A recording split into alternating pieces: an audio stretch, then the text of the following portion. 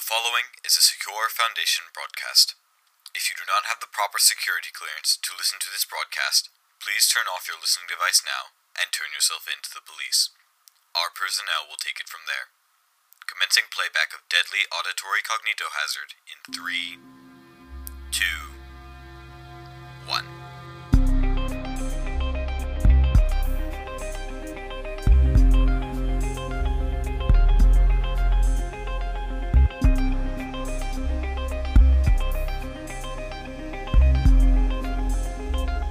Hello and welcome to the Secure Contained Podcast, the show that explains and discusses every aspect of the SCP Foundation, one topic at a time. I'm your co-host Soren.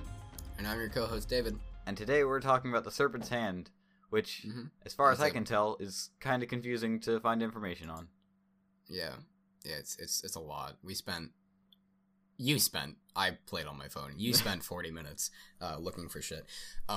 As usual, it has a group of interest. It has a little insignia. This time it's a snake, but to me that kind of looks like a tree. It looks like it's supposed a snake to look like a tree. snake and a tree and birds and a fish. But then there's also, since it's Serpent's hand, it's like a hand. serpent going into a hand, and there's like these little things coming up. I don't know. It's cool. Which are birds and leaves and everything.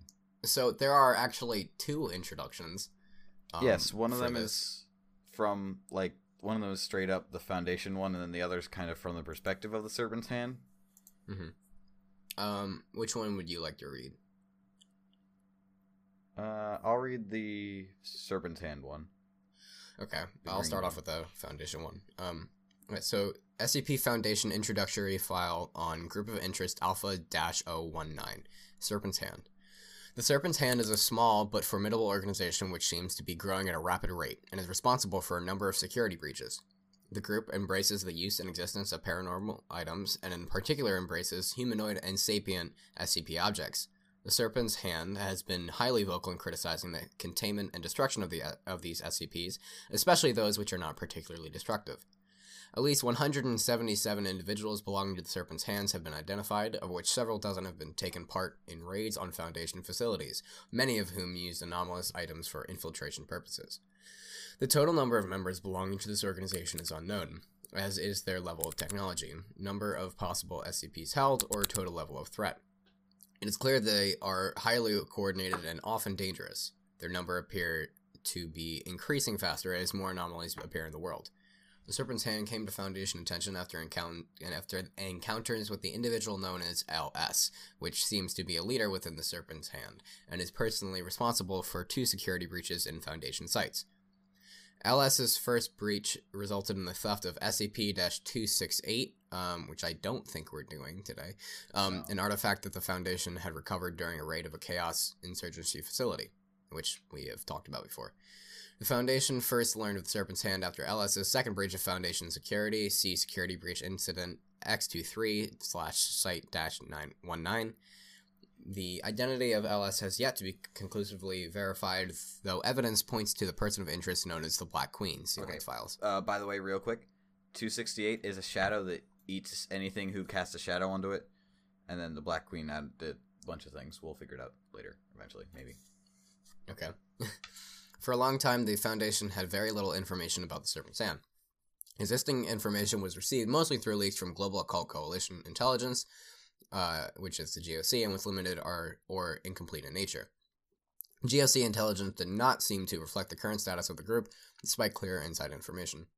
A breakthrough was made with the Foundation's discovery of the Wanderer's Library, an anomalous extra-dimensional location accessed through portals, referred to as ways, found in many different parts of the world.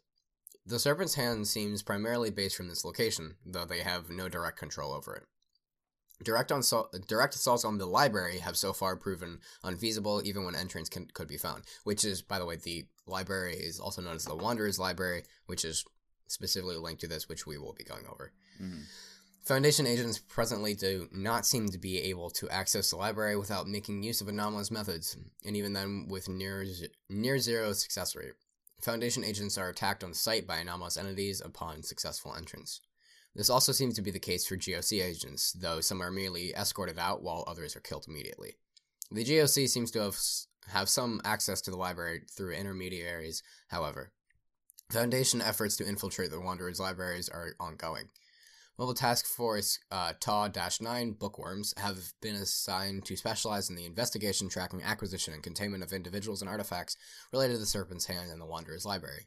Due to the general necessity of non-anomalous containment methods and other difficulties, progress has been so far slow, though many identified hand individuals are presently under surveillance. The Serpent's Hand seems to be extremely active in the general paranormal community. They have a high level of interest in the Global Occult Coalition, who they call the Book Burners, and the SCP Foundation itself, referred to as the Jailers or Jailers, regarding both with animosity. The Hand's relationship with the GOC is particularly hostile. Most recorded cases of unprovoked violence by Serpent's Hand members have been against GOC agents. The Serpent's Hand seems estranged from the GOC's 108-member organization, despite similarities in focus on thaumatology and other occultic practices, and a number of shared methods. This situation seems to be due to the GOC policy of destroying most anomalous entities which are non-human in origin or which they cannot efficiently control. Additionally, the GOC treats Hand members as enemy agents to be engaged or killed on sight. The Foundation seems to be the focus or less anger from the Serpent's Hand due to Foundation policy of containing and not destroying most anomalous entities. However, Hand and animosity towards the Foundation is still high.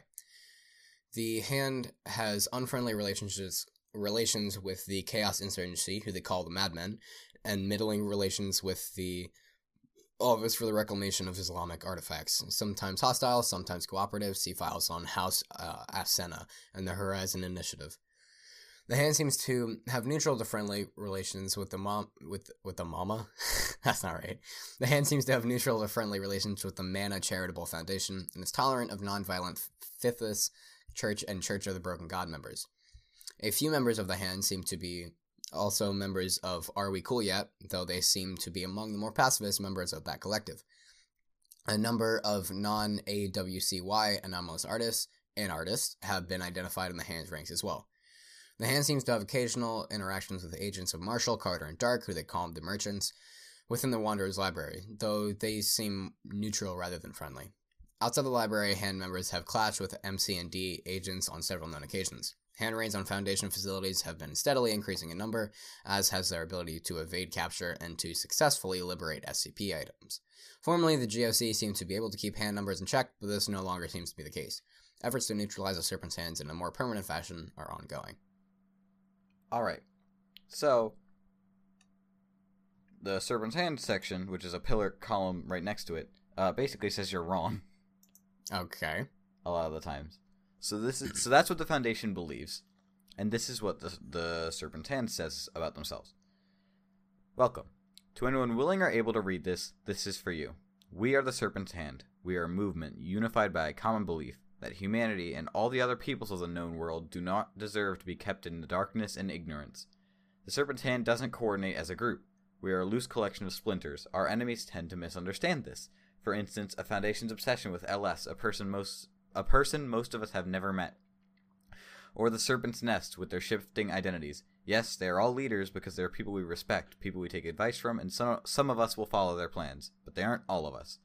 There is no special way to join the Hand. There are no secret rituals done in basements or closets. We hold no elections for our leaders. If you want to become a member of the Serpent's Hand, all you have to do is decide you are a member of the Serpent's Hand. Most of us are ordinary people, though our enemies do not understand this. We are ordinary people who embrace the anomalous, the supernatural, the ethereal. We oppose its suppression. How can we not? Our friends, family members, and sometimes we ourselves fall outside the bounds of normalcy. Every single one of us has experienced the anomalous. We are the things in heaven and earth that were not dreamt of in your philosophy. To the heralds of traditional powers such as the SCP Foundation, the Global Occult Coalition, and most world governments, the anomalous is a slowly spreading poison, threatening to destroy everything civilization has worked so hard to create. But anomalous people are people, and the anomalous itself is not a threat merely for existing. Yes, it presents danger, but so do germs and meteors and forest fires. Suppressing knowledge of something will only make it more dangerous, and keep all of us huddling, frightened in the dark. When normalcy starts hurting the people who have to live under it, to try to cure poison, normalcy itself is the poison. The SCP Foundation and the Global Occult Coalition are playing the role now that the Catholic Church played when they imprisoned Galileo for discovering that the world revolved around the sun. Their practices and beliefs are the death of knowledge, the death of science, the death of light. Take the Wanderer's Library as an example, the place where the Serpent's Hand makes its home. The library is the largest repository of knowledge the world has ever seen, the holy grail for those seeking to understand the preternatural. And yet, both the SCP Foundation and Global Occult Coalition have been thrown out of the place that welcomes all. Why? Because they tried to destroy it, or to take it for themselves so no one else could have it. Because of this, they are condemned to blunder in the dark. Everyone reasonable agrees that people should defend themselves against supernatural threats. But how can you protect yourself if you burn and bury the books and imprison or execute the people who tell you how? Would you try to protect yourself against nuclear weapons by telling everyone to pretend they didn't exist? Serpent's Hand were barred from the library too, once. There was a reason we could not rediscover it until 1967. But no more. We've learned from our mistakes. To any members of the GOC and the Foundation who may read this, we are growing so large because of you. We were more like you once, just one more inbred secret society hoarding occult knowledge to ourselves. Then the Foundation began increasing its scale. There have always been jailers, but not like this, not in millennia. Yet still they kept themselves in the dark, with only their leaders ever knowing the full extent of the world on Earth outside the everyday. So they were tolerable for a time. But then came the Seventh Occult War, the Foundation's Civil War, the rise of the Global Occult Coalition, the Book Burners, the Big Brother, and the grand-scale campaign against the paranatural community that followed. The Coalition became the oppressive shelter to which the cowards of the paranatural community fled. A shame there are only 108 slots, and only for human-dominated organizations. Or perhaps not a shame at all. Our old selves did not seek membership then, and we were fortunate for that. So the Serpent's Hand rose up, not out of desire nor fear, but out of clear and pressing need, to keep all peoples from being chained forever in the dark. We, the Serpent's Hand, ask both of you this. How many KTEs does the Global Occult Coalition catalog? It must seem like the supernatural is a vast hydra, 2 new heads sprouting for each that is cut off. How long will you keep cutting? How many SCP items does the Foundation contain now? 2,000? 3,000? 5? More? How long before there is no more room for prisons to be constructed? Will you put the whole world in a containment cell? You must admit it to yourselves, privately. The anomalous is on the rise. You cannot hold back the future forever. You are the monsters you are so afraid of. Let go of your fear and join us in the light. And if you will not, if you keep imprisoning and killing innocents, if you keep forcing the world to stay in the dark, then you will meet the fate of all the slayers and murderers in the world's history before you. We will free those you keep imprisoned. We will rescue those you try to kill. The garden is the Serpent's place. We are the Serpent's Hand. That's signed M, The Wanderers Library 2014, which is a link to wanderers-library.wikidot.com, which Wikidot is also the site that the SCP Wiki was previously hosted on. Mm-hmm. Now it's its own individual thing. Yeah. One thing that I've been noticing a lot with a lot of the different, I guess, groups of interest, especially this one, is that, like, it's definitely showing the Foundation in a different light, right? Because, like, outside of that, you look at the Foundation and you're like, oh, yeah, okay, it's just this thing that, like, keeps all the SCPs in order, it retracts them, it logs them, all this stuff. But a lot of the group of interest are, like, talking about it like it's basically the devil. They're the one that's... the Foundation's the one that's wrong. Yeah, in a lot of different ways. Like, the Chaos Insurgency is... Well, they don't know why they're doing anything. The Serpent's Hand thinks that they're imprisoning everyone. The Global Occult Coalition thinks that they're foolish by not destroying what they contain. Other things, like Dr. Wondertainment just wants to put their products out into the world. Gamers Against Weed thinks they're fun killers. Marshall Carter and Dark thinks they're business killers. Yeah, and a bunch of other things. Although I think with this, though, the Serpent's Hands have probably been some of the ones that at least make the most sense in that. Like, they see it as a way of, like, well, they made a lot of good points of, like, yeah, it's the same thing as, like, a germ or whatever, and if someone shot a nuclear bomb at you, like, you just pretend that it didn't exist, like... no, wait, I have a correction from earlier. The link to the SCP in the, when it mentions LS is not the small Shadow Boy. That's a different one. Okay. This is a hat that when you wear it, you basically are a nobody. Nobody really notices you at all, literally. So, and the only markings on the cap are written in Middle Irish, reading "The garden is the serpent's place." So, yeah, things like that. And it was breached with a note that said, "Thanks, I needed my hat back, signed LS." That was a mistake that I made. That was my fault. Okay. Yeah, so, obviously we mentioned the, within the, at the end of the I'm rambling. Okay, I'm going to start over. At the end of the intro for the Serpent's Hands, it mentioned the Wanderers Library. We're going to kind of look at that for a little bit. Mm-hmm. Like I said, if you click on that link at the, or like Soren said, if you click on the link at the end, it'll bring you to the Wanderers Library. And there's a little there's a I guess you can call it a poem. It's a I would call it a poem. It's a little piece of writing at the the top. I've heard of this before, but I don't remember if it was through SCP or if it was like this is an actual poem that's meant to be the way it is. I don't remember. Okay. But yeah, I'm going to read it for you. It's titled "One Fine Day in the Middle of the Night" by Anonymous. Mm-hmm.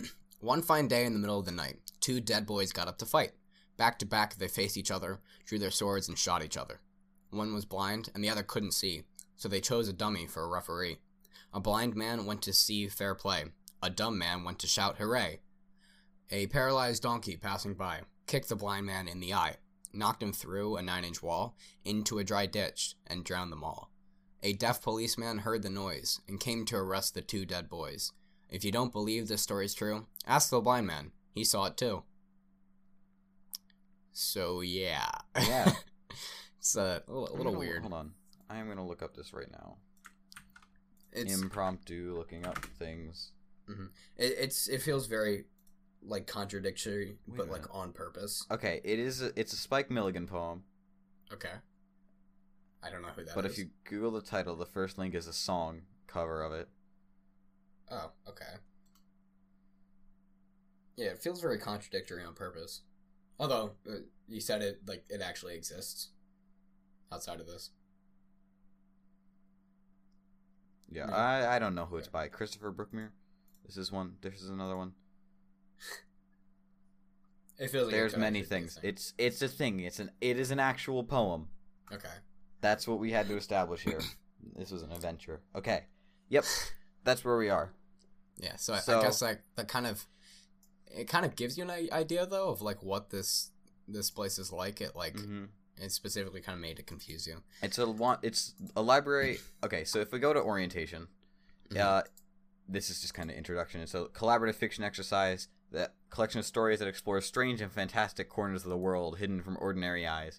Some take place in the distant past, taking the forms of legend and fables. Others from the modern day, hiding in the shadows just out of sight. Basic premise is that there are strange things that are not quite of our world. Some dangerous, some fascinating, some respect, extraordinary. There's a bunch of things here. Sense of wonder, sense that there's a larger world. In the world of the library, these wonders are hidden but never truly far away.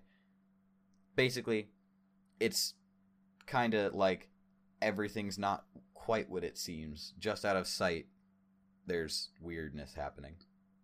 Okay. And this is the stories that tell of it. Mm-hmm. But it is a writing site, just like the Foundation. Just like the SCP Wiki, I mean. So you can just write a weird story. There's... In the universe, it says... There's... it's a place for stories that invoke a sense of wonder, epic tales... blah. So what is the library? I'm just skimming, because I don't want to take up way too long again. I can tell. The library is a place that exists outside of normal space, containing almost every book ever written and many that never were. There are doors that lead to it all over the world and in other worlds as well. If you climb to the top of the shelves, you see more shelves as far as you can go. There are walls, there are limits to it, but it's far larger than any man-made building.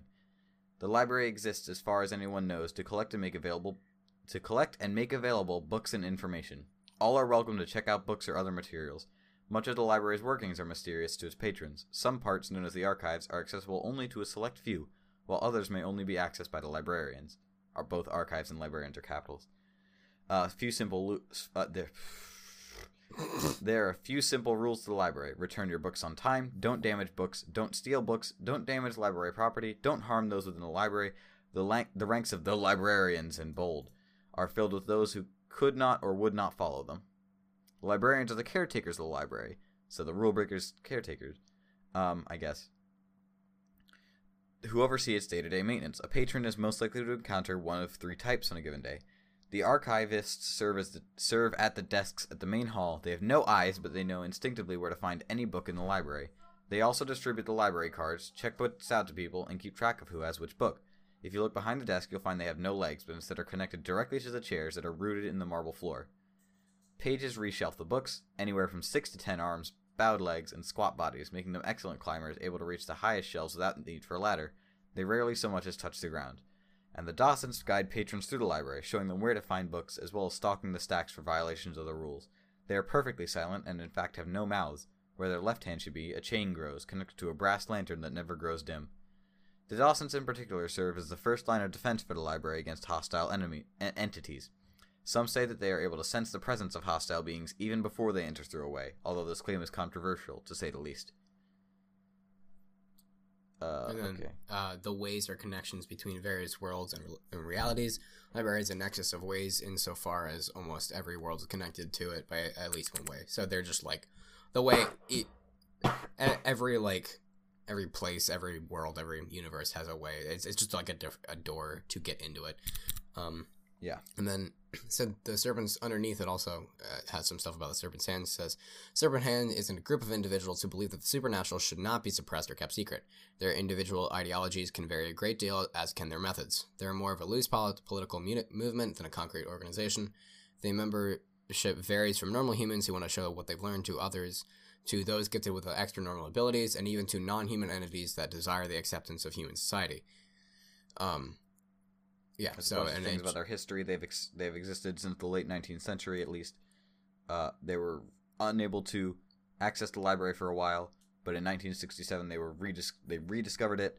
They're closely associated with the library, but there is no official link. The library serves as a base of operations, a general meeting place, but they have no ownership over it in any sense. There is no centralized command, dozens of different factions and such. Lack of organization is a function of the hand's sole criteria for membership being a willingness to consider oneself a member of the hand. Basically, if you're a member, if you claim to be a member, you are. Certain figures who are likely to have their voices listened to, such as LS, despite never being seen, that is a link to the hat that makes you a nobody. Again, ways also have a thing that it can be anything from a literal door to an arch to a mirror. Go through, you have to knock, in quotes at it. That is, do a specific action or fulfill some specific criteria. Maybe whistle in the right way, or bring a 7-leaf clover, or unspool a VHS copy of Enter the Dragon. You knock at the door, step through, find yourself in a new world. Not all ways lead to the library. Some lead to other worlds, some lead back to different places in the same world. The greatest minds, including those in the Serpent's Hand, have been unable to figure out how they work. If there's a logic to how they function, no one's been able to discover it yet. Mm-hmm. That's how the ways work. Now, the group of interests, I'm just going to kind of skim through these and just kind of show how they're kind of written. Not read through all of them because there's a bunch. But it basically says, a treatise upon those of knowledge, of the jailers. The jailers refers to themselves as the Foundation. Of the book burners are the Global Cult Coalition. The Hanged One is, I believe, the Hanged King's Tragedy, the Hanged King, or something like that. The Merchant is Marshall Carter and Dark. The Devout are Church of the Broken God. The Neverwhere are Nobody. I think there's a group called Nobody. Or maybe they're just an exclusive to... Yeah, I think they might be an exclusive to the Wanderer's Library. Who knows? Mm-hmm. The Nameless One is someone else. Mm-hmm. The Remnant, there's many things that just say various things that aren't quite... They're not directly related to other things always. There's the Deva, the Madmen, things like that. That's basically how they refer to people, as groups of, like, the book burners, the jailers, that type of thing. Yeah. So with, obviously, within a library, a regular one as well as the Wanderers, you have different stories and stuff. We have one example of one. This is long. Yeah, let's do it. Actually, yeah, let's do it.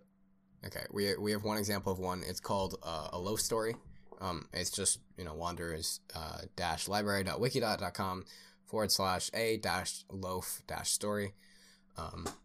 I can read it if you want. Yep, sounds good. Okay. Let me clear my throat so I don't have to do that a ton of times before. Okay, yeah. So, A Loaf Story. Emilio and Elizabeth first met at the bakery. He was from the nearby farm, a quiet, dark-skinned boy who liked to sit at the window and watch the customers walk by. She was from 3 counties over, sold along with her sisters for 3 cows, a wagon, and 6 hunks of cheese. Her lodgings were the back of the shop. Both preferred to keep them to themselves and the company of a few well-worn friends. They hardly spoke until the day the fat lady came in. She was a lark. She was a lark? She was large like a ripe peach. Every step she took threatened to punch a crater through the floor. Bundles of skins and veins and fat poured over each other, fighting for dominance and shoving out the hem of her clothes. A basket swung at her hip like a loaded pistol. Atop her head flopped a wide-brimmed hat, threatening to smack any unsuspecting pedestrians. Her name was Mabel Worm, and she was looking for some bread. The baker smiled and told her their bread was the best in the city, and that she should have a look around. She roamed through the aisles, picking and choosing and inspecting loaves as she went, and rejecting each one. When she came to Emilio, he tried to force himself to stop quaking. There's no reason to fear, he told himself. You'll just be ignored just like everyone else. But when he felt her meaty grasp around him and the tap-tap-tap of her fingers against his crust, he couldn't help but begin to shiver. Later, he would think back and decide that this was the reason he was chosen, and be happy he did. But at that moment, when he realized he was being lowered not onto the shelf, but into the basket, he only felt fear. He sat in the basket and sobbed quietly to himself. The lady moved around the store, continuing to pick up bread, but none met her standards until the top of the basket opened and in fell the most perfect loaf he had ever seen. For a moment, he forgot all about Mabel as he took in the smooth curves, ridges, and crusts of her body. She was pale. She was a pale fried brown color, with a thick and ovular body. Running down her center was a shadow valley, sided by 2 sharp ridges that had been bent slightly back. Her bottom was made up of hundreds of tiny pale bumps arranged into a smaller oval. She, too, he noticed, was shaking with fear, and he felt the need to comfort her. So, real quick, I guess this is in the perspective of the bread? Yeah, of the bread. Okay. Don't question it. It's interesting, but okay. Hello, he whispered, and winced at the fear in his voice. What's your name? She was silent. He repeated the question. Elizabeth, she said. Her voice was also tinged with fright. Nice to meet you, Elizabeth. I'm Emilio. He tried to scoot across the basket to her, but didn't have any room to maneuver. He slumped against the wall. Listen, we're going to be okay. No, she said. We're going to be eaten. We're not going to be eaten. It was a clumsy lie. I bet we can get out of this.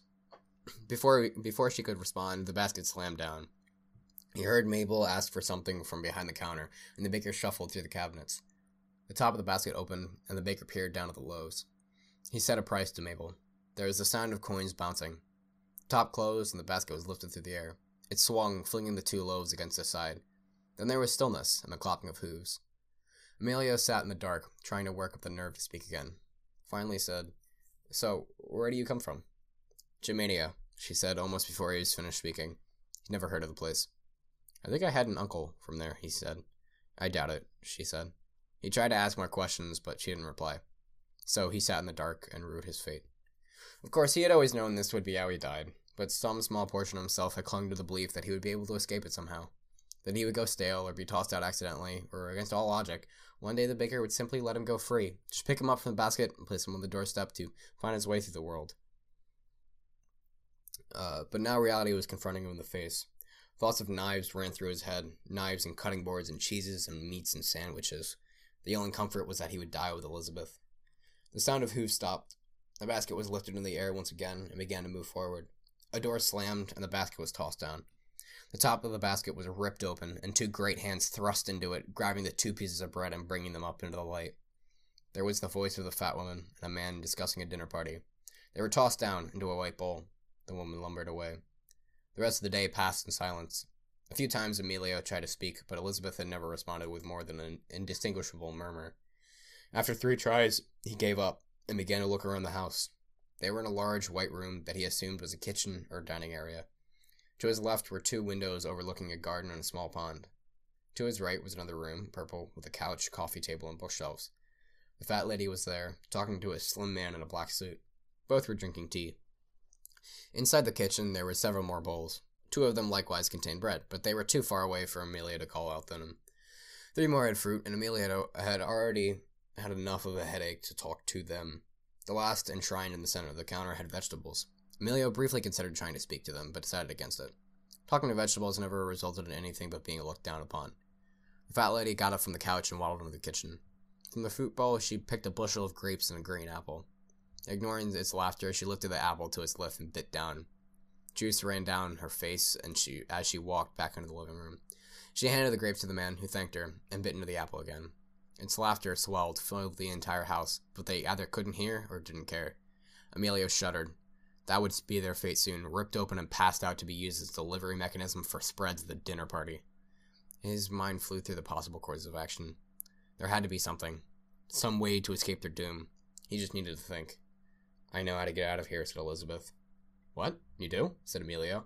He tried to shake himself around to get a more direct view of her. Yes. Well, what is it? The vegetables. And then there's break. Alright, so should we keep reading? And if we do, should I read? Yeah, you can read this next bit. Alright, this is a long one. Mm-hmm. Alright, I'm not sure if we'll read this whole thing, but we'll read a little bit more at least. The guests had arrived. The table was lined with food, roast pig and barbecued duck, sweets and cakes and pastries, fruits and vegetables, fine meads, wines and ales, and most importantly of all, the bread. To his relief, Emilio and Elizabeth had not been split up. Both were positioned on the right end of the table, in front of a hungry-looking raccoon and his wife, who were discussing the latest decree outlawing the sale of non-denominational clothing. Emilio glanced over at the vegetables. They had been placed in the fanciest possible bowl and seemed quite content with the current situation. It didn't seem to have occurred to them that they were not the guests, but the final course. He hoped that was the case. If the vegetables knew about their fate and were, for some reason, going along with it, all hope was lost. The hostess stood, glass raised, to give the traditional pre-feast blessing. With all eyes, ears, and noses turned towards her, Emilio made his move. Psst, he whispered to the vegetables. There was no response. He was getting tired of people ignoring him. Psst, hey, leafers, over here. A head of cabbage stirred. Excuse me? You heard me. I don't think we heard you right, said a carrot, because I don't think you'd be stupid enough to say that. He turned to the cabbage. Did I hear him right? I think you did, said the cabbage. Seems like we've got someone lacking a proper respect for authority. I think we need to teach him some manners, said an eggplant. Shut up, said Emilio. They stopped talking. It was probably the first time anyone had ever spoken to them like that. If you don't listen to me, you're all going to die, he said before they had the chance to get indignant. What? Said the carrot. Who do you think you are? Said the eggplant. Threatening your lords. The nerve? I'm not threatening anyone, said Emilio. They're the treats. He nudged in the direction of the diner. The threat. Oh no. They're the threats. There we go. Threats. They're the threats. He nudged in the direction of the diners, who were still enraptured by the speech. They're planning to eat you. Eat us? Eat us? Said the cabbage. Do you not recognize guests of honor when you see them? I recognize food when I see it, said Emilio. Look at where you are. If you were guests, you would be seated at the table. You're in a bowl, next to breads and meat fruit. Meat fruit? Okay. Yeah, what is meat fruit? Yeah, what is meat fruit? Let's investigate this. That doesn't sound very appetizing. Let's investigate this. What is meat fruit? Meat fruit. London's fruit made out of chicken meat. This is a YouTube link. I didn't realize that was a YouTube link. Okay, it's a thing. It's a food. It exists. There we go. That doesn't sound very appetizing. But whatever. Okay. Where were we? Next to breads and meat fruit. Who puts guests next to fruit? There was a silence as the vegetables considered this. Then the cabbage said, You're lying. I'm not lying, and if you want to survive, you're going to have to break out of here. Another silence before the carrot spoke up. I think the bread might be right. He's not right, cried the cabbage. It's a trick. He's trying to make us look like fools in front of the hosts. I don't know, said the eggplant. Why are we on the table? Because you're going to be eaten, said Emilio. Why is that so hard to believe? We're royalty. Would you dare eat us? Said the cabbage. Maybe they like the thrill of it. I've heard of people like that before, said Emilio. We can figure out reasons later. What's important now is that we get out of here. There was a long silence. The hostess finished her speech and sat. The other guests followed suit and picked up their forks. They began piling food onto their plates. The raccoon reached for Emilio. Hurry!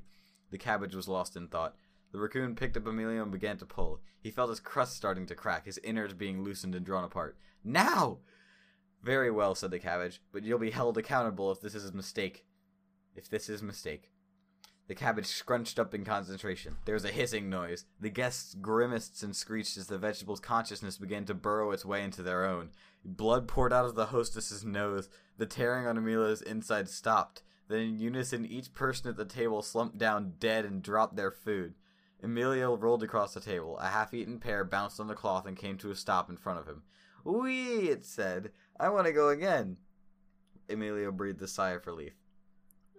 Okay. What just happened? That is some powerful cabbage. We don't I think, pre-read. Yeah, I think we'll stop there. Yeah, probably. There's a lot more, but apparently stuff, vegetables have psychic abilities to kill things with their mind. I feel bad for vegans, dude. Someday they're gonna get fucked. I'm just gonna laugh. Yeah. Okay. Anyways, just every vegan you find, just link them this. Yeah. See, this is why that's fine. That's in poor taste. But yeah, no, that's interesting. It's a fun concept. I kind of want to know where that's going, but also we don't have a lot of time. Yeah, so. I want to know where it's going to. I saw the words bread funeral, and I know that I'll be coming back. So, yeah, traditional bread funeral, actually.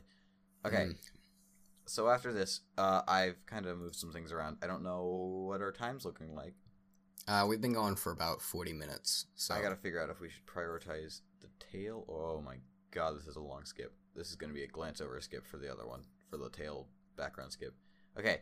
Let's read the one skip, then one tail, and Soren, then glance over the tail background skip. Soren, you have to actually tell me what you can't just say let's read the one smaller script number. and then just 1326. Yes, we're reading SCP-1326. I'll do this unless you want to do this. I don't know. No, you can do it. Okay, it is, as we said, item number SCP-1326, object class Euclid. Special containment procedures. SCP-1326 is to be contained in a standard Site-19 containment cell with a box of used literature, e.g. newspapers or magazines, kept outside its cell. One magazine from this box is to be left within the containment cell as a precaution, and must be replaced pending feedings.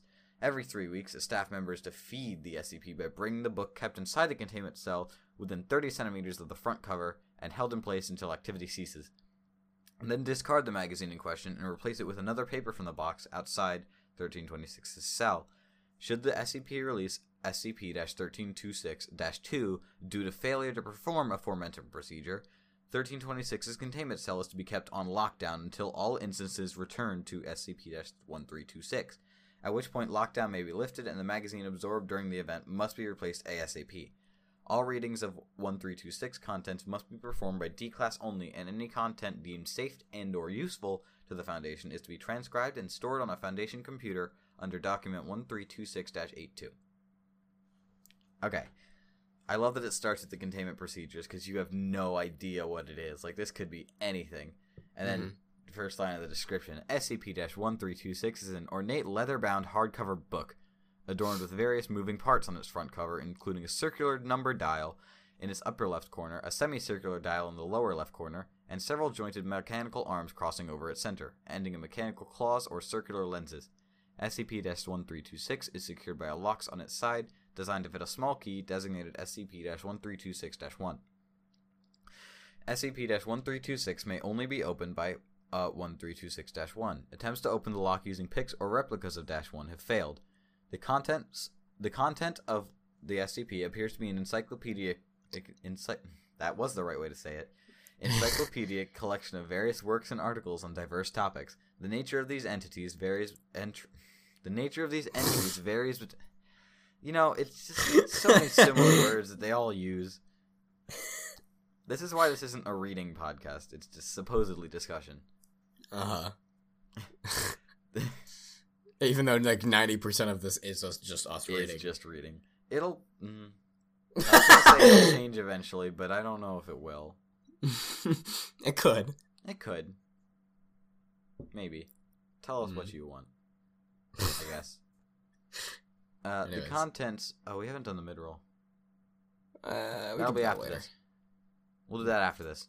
The nature of these entries varies between known works by known authors, altered versions of known works, or unidentified works covering known or unknown material, some of which may be related to SCPs under or out of Foundation custody. The content yielded by 1326, when opened, may be changed by inputting index numbers via the dials on the book's front cover. Interesting. The numbers do not appear to follow any sort of classification system, as no correlation has been found between the index values and the contents. There is a list of works, which is big.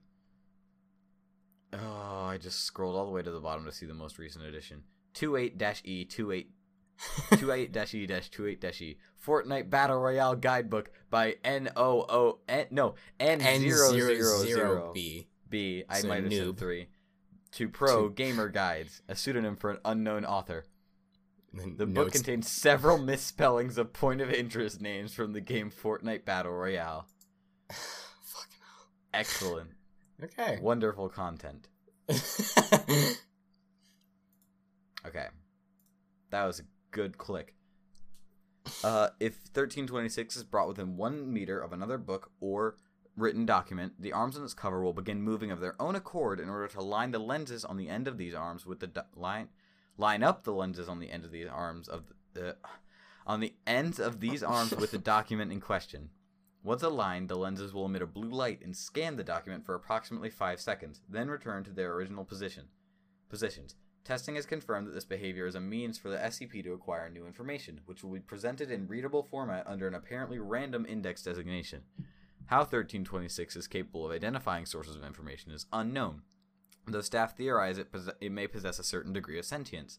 It is also possible the book simply reacts to repeating symbols or patterns, as it has been observed scanning Foundation staff name tags or groups of ceiling tiles, though such scans have been noted to be shorter than scans performed on complete books or written papers. It is advised to provide 1326 with new material on a monthly basis, as the object will become hostile if not fed regularly. See Incident Report 1326-Black Box for details. Then there's a link to the incident report, which opens a call tab. It's a spider. There's an image. It's a of what skeleton looks like of a spider. No, it looks more like a spider made out of a skeleton. 'Cause That's also that's not what a spider skeleton looks like. I hope. Yeah, but whatever. It also has a human skull with red painting on the forehead and like tusks, like a fucking woolly mammoth or some shit. That might be what a spider skull looks like. I don't think it is. This is the off-site research. I don't think spiders don't have skeletons, do they? They have the outer one. Yeah. Crazy bones skeleton spider. Okay. It doesn't matter. Either way, it's spooky. It is spooky. I'll tell you that much. It's very spooky. Okay. Incident. Those were just sounds. We're just doing ASMR now. That's all we're doing. This is. Why are you open? Why are you opening? What is happening? What's wrong? What? I lost it. Okay, everything's back. Okay. What the fuck happened? I don't know. Everything just disappeared, and I got it back real quick by doing something. Okay. Okay. On blacked out date, after 30 days without feeding 1326, the SCP opened of its own accord and released a large swarm of entities resembling large arachnids, henceforth -2. 1326-2, but I'm just going to say -2. These beings acted as an organized unit and proceeded to gather all objects relevant to data storage within the containment chamber, including loose documents, computers, and file cabinets, and bring them to 1326, where they were data expunged and absorbed into the book. As the chamber was not locked at the time, -2 proceeded to breach containment and continue this process with the surrounding offices, resulting in the loss of single-digit blacked out number Foundation computers, as well as Dr. R, who had been data expunged into 1326 after attempting to destroy several instances of -2. After several minutes of activity, all instances of -2 returned to 1326's containment chamber, at which point the latter opened automatically, revealing a dark corridor extending past the thickness of the book. Once all -2 had re-entered the book through this passageway, the latter closed and locked of its own accord. 10 minutes later, 1326 reopened and expelled all items that had been stolen by -2. The documents had been stripped of writing, and all computer hardware had been reverted to factory condition. The body of Dr. R was not recovered following the incident. Addendum. Security footage of the -2 events revealed the entities make vocalizations resembling human speech while active. Most of these vocalizations are incoherent, but analysis reveals some instances of vocalizing in known languages. The following is a transcript of some vocalizations made by -2, translated into English if not already spoken as such. Here's where we get to the thing. You have failed to pay tribute. The library does not accept unpaid tolls. The library is capitalized. Return your books on time. Heard during all of them. Don't damage library property. Heard while Dr. R was under assault. Kill me, kill me, kill me. Heard during a contained event. The don't damage library property was return your books on time. Failed to pay tribute and unpaid tolls are heard during all of them. Don't damage library property was heard while they were Dr. R was being assaulted by entities which he had already crushed some of. And then Kill Me, Kill Me, Kill Me was heard during a contained event after on-site staff had neglected to defeat it. Of note is the fact that this vocalization was made in a voice nearly identical to that of Dr. R. These guys are kind of the library. They get the new information for the library, and they represent, like, the library, but not in the library. They're the outside library. Where was it? I forget where it was. I think in the universe it mentioned what? The docents. Yeah, but right? they just don't have a mouth. No, they're left. Them. The pages. The pages. Pages reshelf the books in the library. They have anywhere from 6 to 10 arms, bowed legs, and squat bodies, make them excellent climbers. So maybe they're the pages. Maybe they're the pages, but I feel like they're more of kind of a field agent and getting new books and stuff, new knowledge. Yeah, it could be. Yeah. Who knows? I don't know. Maybe there's more of these books. Oh, okay, is that how? Oh, that is how they did the credit. The way they did the credit is pretty cool. It says the image captured by researcher Angie Marth, and that's a link to the site of the person who got the image. That's nice. That's helpful. It is. Hey everyone, it's Dave here. I just wanted to say real quick, thanks for listening.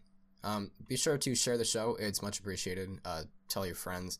As usual, I'm going to go ahead and do a little bit of promotion stuff. First of all, we do have a Patreon. That's www.patreon.com/SC podcast. Our $1 tier is a shout out in the middle of these things, as well as a $5 tier, which is a Discord and cut content. That's an exclusive channel in the Discord where we'd probably talk if anyone was in it. Yeah, as well as the shout out. We also have a Twitter, which is twitter.com/SC podcast show. Or at SC podcast show. And then we have a Discord, which the link to that is in our Twitter bio. Once again, that's at SC podcast show. For sponsorships, promotional messages, and personal messages, please go ahead and email scpodcastofficial@gmail.com. And then thank you to Kevin MacLeod for providing our music under the title Twisting. Our next episode should be up next week, and it will likely be on the Global Occult Coalition. Yep. Okay, so, and then finally we're going to be looking at one more tale, which is called Welcome to This Fabulous Magical Locked Door. One thing I want to point out, actually, is this is not on the Wanderers Library website. This is on just the regular SCP wiki. Yes, it's not one of their weird things. It's kind of different, and it's not in... It's tagged as the Serpent's Hand, but it's not linked to through the Serpent's Hand hub. Well, it is. It's linked from there, but it's not like a subcategory of it. It's just a tale. Yeah. So again, this is called Welcome to This Fabulous Magical Locked Door. And it looks like this is in perspective of like a teacher or something. I don't know. Somewhat. Yeah. So, well, class, I hope you're enjoying our little field trip. Sorry about the tight squeeze. At least the place is abandoned. Okay. If you all behave, maybe we can stop at Dunkin' Donuts on the way back to Site 17. Everybody in? You, in the back. Can you hear me? Good. Welcome. Bookworms, Merliners, and random Foundation researchers to your local library. The local door to your local library, anyway. Well, probably one of many local doors to your local library. This grubby little basement is, in fact, a way. You lot have much more self-control than most groups, you know. I barely saw you start forward. You were probably stopped by the next bit of my speech. So allow me to tell you what most of you apparently know already. To the likes of us, these marvelous interdimensional doors are closed and locked. Walked into that painting on the wall, and all you get is a bruise, no matter how much cinnamon you burn. I'll get to that in a second. The reason we've brought you all to this abandoned back alley hole in the wall is because a couple of you are going to be staying here for the next few weeks. Many of you will be having similar assignments. Watch the Ways, ladies and gentlemen, and because that's where we get most of our information about the Wanderers Library. Ah yes, the library. An endless maze of shelves living at the center of every universe. Travelogues on alien worlds. Stories written by gods. Books that will never be written, just lying on the shelves for anyone to borrow. It sounds fantastic, but some of us have seen it for ourselves. There's a car alarm. What's happening? Okay, I'm not even going to cut this. Okay, I was whispering and doing things because I'm going to cut it, but I'm not going to cut it. My cat is yelling in the hallway. The car alarm just went off. I don't know what's happening. There's just a lot. Okay. Sorry, when you whispered my cat is yelling, all I could imagine, you know the picture of the crying cat? Yeah. That's the only thing that popped into my head. Anyways, let's forget that for now. Since you see, you see, back in the good old bad days, when we could put something in a box without having to worry about whether it's comfortable or not, we stumbled on a way into the library. It was beautiful, endless, populated with the scholars of a million different universes. The higher-ups of the time, being the hoarders that they were, decided that the best way to deal with this was to grab literally everything and take it back with them. This did not end well. My arm still aches when I was opening a rhyming dictionary and remember... I'm rambling. Sorry. Long story short, if you're with the Foundation, you aren't getting in the library. Anybody wants to quit, just raise your hand. I'm kidding. So, as new agents, your job will be to monitor the ways we know about. Most of them are seldom used at this point, but the beauty of a million words is, there's always someone who didn't get the memo that there are jailers, such a hurtful name, I know, waiting on the other side. From there, you have a few options, depending on what comes out of there. If they're human and from this universe, just because it looks like it's from Earth doesn't mean it is from this Earth. It's standard interrogation, amnestics, and relocation. If they aren't quite human, well, you already know about the boxes. If they aren't from this universe, respectfully ask them to get back to where they should be. If they refuse, ask again. Respectfulness will be optional at this point. Don't be stupid about it, though. There are some pretty strange things out there, and some of them have claws. If something like that comes through, observe it from a distance and wait for backup. If at all possible, try to get any books they have off of them, and copy them as quickly as you can. We've actually got quite a collection of extra universe literature going, and then it's a link to what I would assume is oh no, it's just like literally a link to the library. Okay. Just remember to leave the original back at the Ways entrance. You won't like what happens if you hold on to it, but that's an entirely different seminar. For now, we'll just say that the library doesn't bother with late fees. So that's about it for the Ways. There's plenty more to cover when it comes to the library, but that was the only bit that required us to stand in a dank basement. Any questions before we go? The Serpent's Hand. Well, to be honest, while they are one of the more troublesome parts of the library, they're also one of the smallest. As far as we can tell, they really don't have any more control over the library than anyone else. But that's all I'll say on the topic, so close to away. You never know if a hand's members pass through here, planning some kind of freaky surveillance magic. We can talk about them more back at the site. Anything else? No? Good. Grab your buddy and make your way back to the bus in a single file. I need a coffee. Someone is talking to the Foundation researchers like children, and I am living for it. So that is just like a little bit of information on the Ways and everything. Also, I'm going to stop you. As usual, all the ads are for lock pickings and Windows. See, that's funny, because I actually have an ad for Redbubble. Because I was looking at a shirt the other day.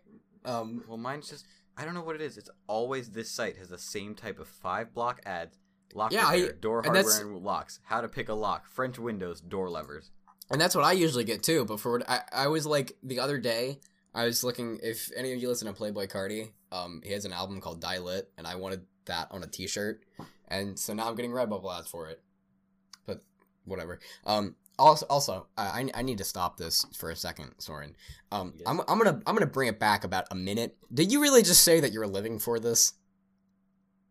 Yeah. Are you sure you're straight? What about it? Are you okay? I don't think I've ever heard you say that. I've been bi for a while now. Okay. I'm just saying, man. We haven't spoken in like 2 years before this. I'm just saying, man. Like, that kind of came out of nowhere. Yeah. I don't know if this is staying in, but just in case. Mm-hmm. Okay. Whatever. Yep. Okay, so yeah. So I think that's probably good enough then. Yeah, that's probably it. Okay, cool. All right, well, okay, so that was the Serpent's Hand. They reside in the Wanderer's Library.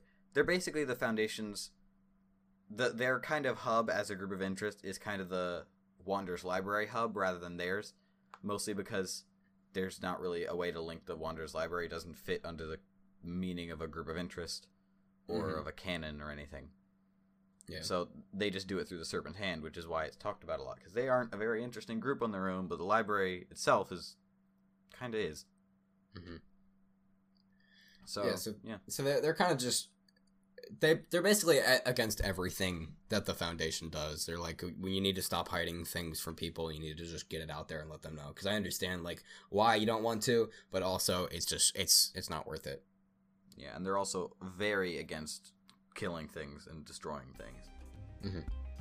So yeah, once again, this has been the SCP. This has been the Secure Contained Podcast. Today we talked about groups of interest and Serpent's Hand, and everything.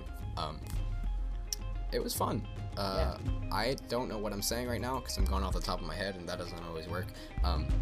But I think, what did you say we were gonna do next week again in the Mid-World Storm? Probably the Global Occult Coalition. Okay, yeah, because that's been mentioned several times, I think. Yes.